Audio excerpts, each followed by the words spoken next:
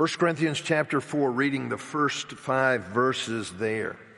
This is how one should regard us. As servants of Christ and stewards of the mysteries of God. Moreover, it is required of stewards that they be found faithful.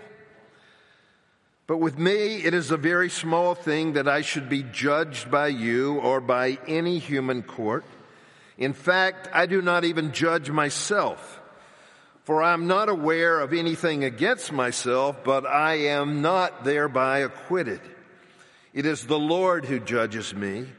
Therefore, do not pronounce judgment before the time, before the Lord comes, who will bring to light the things now hidden in darkness and will disclose the purposes of the heart. Then each one will receive his commendation from God. This is the word of God. Thanks be to God. Imagine in your work being judged, being evaluated by someone who really doesn't know your position at your workplace, in your company, who's never seen your job description, who has never viewed your stated goals, who isn't in any position of authority over you. And you learn that this one has been evaluating you and judging you, not only there, but he has gone out all over town and given you a negative evaluation. Now that's the kind of situation Paul was in dealing with the church in Corinth. And it's because of that situation, he now, after having spoken to them in general about their divisions in the first 3 chapters, having warned them against such things and having reminded them of the basic message of the Scripture, the basic theme of the Christian life, which is the cross of Christ, the message of the cross, to the world foolishness and weakness, but to those who are being saved, the wisdom and power of God. This is the context for these verses.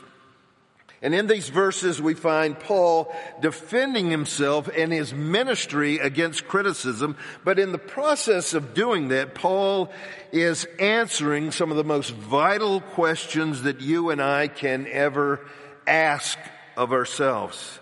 And so I want us to see this passage in that way and draw appropriate conclusions and applications, but to remember that the initial context is that Paul is reminding us that when we tend to be critical of others, that this is how one should regard people.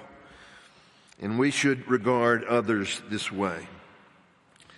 But of course, in the process, the secondary application is that each of us who claim to be children of God by faith in the Lord Jesus Christ, each of us find ourselves answering life's greatest questions as Paul has asked them for himself. And the first question is this: who am I? What am I? What's my identity? What am I to be about? And the answer that Paul gives is not the kind of answer that anyone in the ancient world, in the context of the Roman Empire, would want to hear, and not one that you and I would much like to hear, except that we have grown up in a free society. A few of us ever experiencing servants, and none of us, I trust, experiencing slaves. We have different baggage. We have grown up in a kind of Christian culture and think of servant talk in a non-pejorative kind of way, in a sanitized sense. We've been at least culturally taught from youth that we are to serve others, that we are to have a servant's heart for the Lord and others. And yet in the day and age in which Paul was writing, it was an insult to tell someone you are a slave, you're a servant, and that's all you are, and that's how I expect you to act and relate to others. If there was one yearning on the part of slaves and servants of the empire, it was to be free, to have this burden removed so they could do as they pleased. They never wished to be known as a servant or a slave. And if you were a free person, it was the greatest put down, the chief insult to be referred to as a slave. And yet Paul says, now look, the first thing that you have to get straight about me, about yourselves, you who have embraced Christ as Savior and Lord, this is precisely how one should regard us. As slaves and servants of Christ. Now, a servant, and particularly a slave, is someone who doesn't belong to himself, who isn't free to choose what he will do, where he will go, where he will live, how he will live. He is a person, she is a person under the orders of a master, the authority of another, and must come to terms with that, or the servant will be absolutely miserable, as are Christians who ask themselves only, what do I want to do with my life? Where do I want to go? What do I want to do with my money? What do I want to do with my talents and my gifts? What are my hopes? What are my dreams? Instead of saying, oh Lord, begin working through my desires, working through my abilities, and through the counsel of others, and through the circumstances and providence of life. And lead me in a way you would have me go, because I am your servant. I am yours. And Paul finds his rest, his confidence, his identity, first of all, in saying, if you're going to talk to me about me, talk to my boss, because I'm simply a servant. But then he sharpens the focus. You and I may say, maybe that was an arresting metaphor in the first century.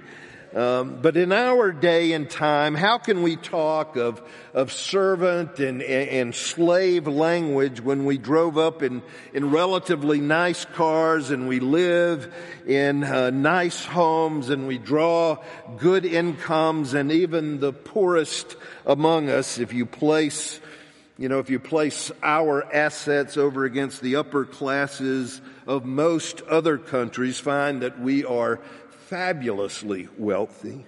We live as the potentates did of Paul's day.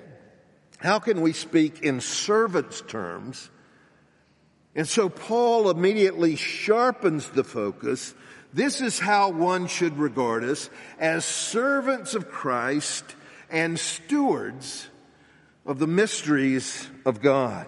Stewards are those that are entrusted with the things of others. They are the trusted, reliable dispensers of those things that have been placed by an authority at their disposal.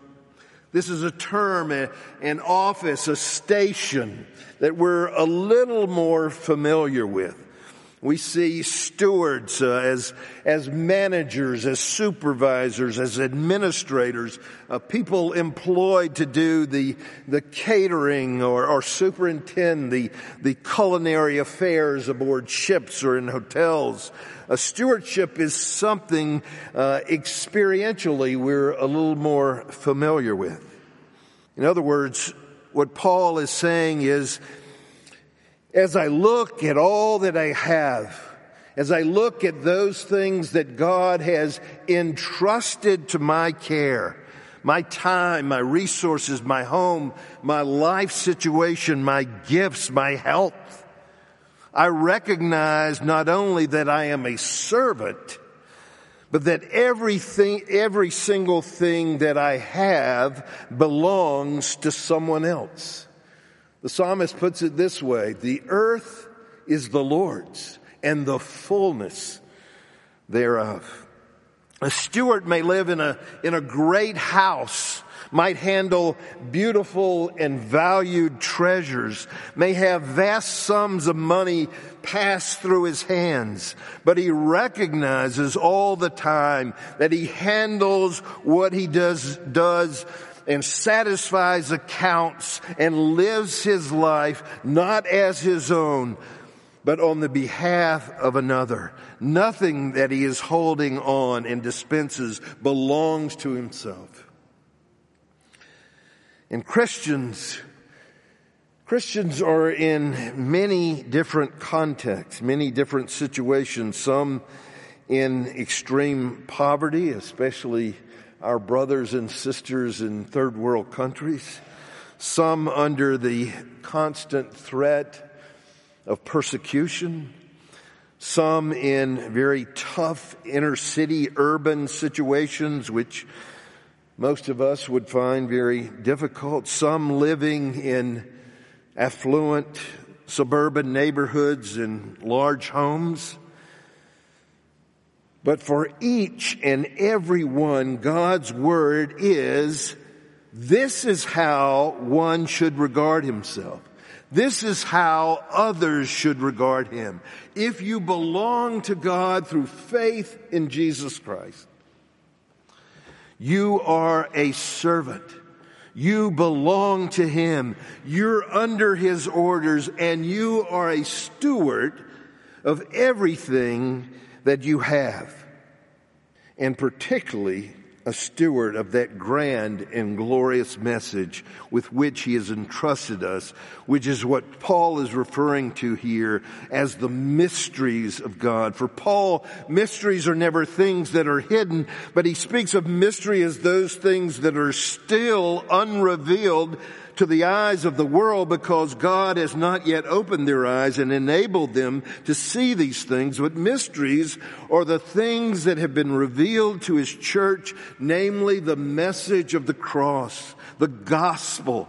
This is the greatest treasure with which he has entrusted us, and we are stewards of it. Called to be faithful in verse 2. Now, if a master lives and tells his steward, I'm going to hold you accountable for paying the bills, for satisfying accounts, for watching over the staff, for taking care of the children of the household and all the rest, he expects him to do it. And that was the meaning of Jesus' parable, the parable of the talents in Matthew 25. When he says the master of the house has gone away and he has left varying talents with different stewards of his. And he expects those left to use those talents and to make them gain and to multiply for him, the master. And so we go very naturally from this question of identity, who am I, what am I to do, to the second question, and that's what's required of me. What's my job description? What am I to do? And we would expect a long, detailed job description, the kind that we have when we may go into a place of employment. We would certainly expect this, like the Nike marketers might tell us, just do it. Or old Al Davis, just win, success. That's what's required of you. And of course, the people of Corinth were looking for that sort of thing. That's why in some measure they were criticizing Paul. Paul didn't have the personal power and dynamism of a Simon Peter. He didn't possess the rhetorical eloquence of an Apollos. And so they were criticizing him and saying that he's not very much. And Paul says in verse 2, there is only one requirement that is to be found, and that is fidelity, that you be found faithful. The only requirement of a servant of Christ, a steward of the mysteries of God, is faithfulness. Now that's a compelling thing. Because when you and I look at the visible church today and we try and figure out, who's faithful? Who's faithful? Who's doing the Lord's bidding? We usually look at perhaps the preacher with the biggest church, the evangelist with the greatest worldwide ministry. But the bottom line is, as Scripture over and over reminds us, we don't really see. We don't really know. We don't see the heart. And so Paul moves very quickly from stating that the requirement is faithfulness to say, now don't start comparing, going, who's the most faithful? Paul, Apollos, Cephas, you, this group, that group, our group here, that group over there. Who's the most faithful? Let's measure and see. Because he says there's no human court that will make this judgment as to who is faithful. He puts it, doesn't he, in almost an offensive manner in verse 3. He realizes these people have been criticizing him, and he says, it doesn't matter, or it matters to me very little. It's a small thing that what you think of me and what your judgment is of me, because Paul realizes that people can be fooled. When you and I look over the landscape of Christendom and see burgeoning, growing evangelical churches, we might tend to say, well, it just goes to show that if you preach the gospel, preach the word faithfully, people will come. And then we look at other faithful churches where the Scriptures are upheld and faithfully proclaimed, and they're having a terrible struggle and hardly anyone is coming out, and we comfort them by saying, well, it just goes to show you that if you preach the same message that Jesus preached, you'll be despised. If you preach the word in power, the world will take offense and people will stay away. And then we look at a rapidly growing a liberal church that's growing because of a plethora of activities and entertaining things, and people are going, and we say, well, it just goes to show that people are so hungry today that even if you give them the watered down gruel of humanism, people will come because they're so hungry. And the bottom line is, we don't know. We don't really know what's going on. We're not the judges of the living and the dead. We don't know why one faith community grows and another doesn't. It's not up to us to know. Because Paul says in verses 4 and 5, there is one who will judge on the day appointed for judgment, and we await his judgment, his evaluation. We can fool each other, and we often do. And of course, we can even fool ourselves. And Paul says, hey, as far as I understand my motives, what I am doing, how I am conducting my life, my conscience is clear. But that doesn't matter either, because I can't accurately judge myself. I don't really know my own motives. I don't know my own heart. I don't understand some of the things I do. I know that sin clings to everything I do in one way or another. Paul says it doesn't matter whether you judge me. I don't even judge myself, because there is only one who is the judge, and he is the one, and that's the answer to the third question, who is ultimately to evaluate me? Who is ultimately to judge me? And that's the Lord. He says this at the end of verse 4, it is the Lord who judges me. Therefore do not pronounce judgment before the time, before the Lord comes, who will bring to light the things now hidden in darkness and will disclose the purposes of the heart. Paul says the Lord will shine a light into our lives, which will expose all the hidden things, even the motives of our hearts. And if you were to stop there, I don't know about you, but I would be in absolute and utter horror of that day. But I want to step back and remind you of a passage in John chapter 13, which illustrates, I believe, this whole thing so beautifully. Think of one chapter in the Bible that crystallizes everything that I think Paul is doing here, and I think it's John chapter 13. Jesus, on the night before going to the cross, on the last night of his life, is teaching this same message to his disciples. This is how one should regard us. And he takes off his robe, and he girds himself with a towel. He gets down on his knees, plays the role of a servant, a menial task, crawling from one dirty set of feet to the other, washing his disciples' feet. And he says, this is not only what I've been to you, but it's what I want you to be to one another. See yourselves as servants, slaves. And of course, Judas is the great picture of the fact that you can fool others. The disciples had to choose one faithful steward to handle the monies of the group, and Judas was selected. He was the one that they said was a faithful one, a faithful steward. Let him handle the money. He can be trusted. And yet Judas, in fact, was a thief and a betrayer. He had fooled the others into thinking that he was the guy to be trusted. And so the judgment even of the apostolic band was wrong. And another lesson here in John chapter 13 is Simon Peter. Simon Peter, who fooled himself. Paul says here in 1 Corinthians 4, I don't even judge myself. Why? Because I can fool myself as Peter did.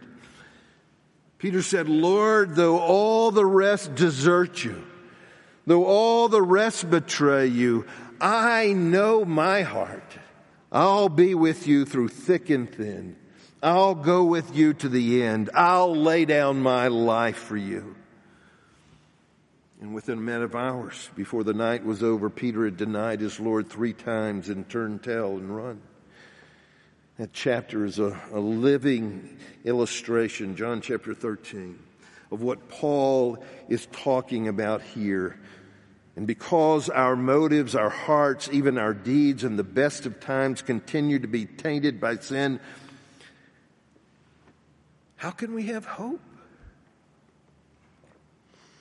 Well, Paul goes on wonderfully, majestically, masterfully, incredibly in this context at the end of 1 Corinthians 4, verse 5. In that day, each will receive commendation from God.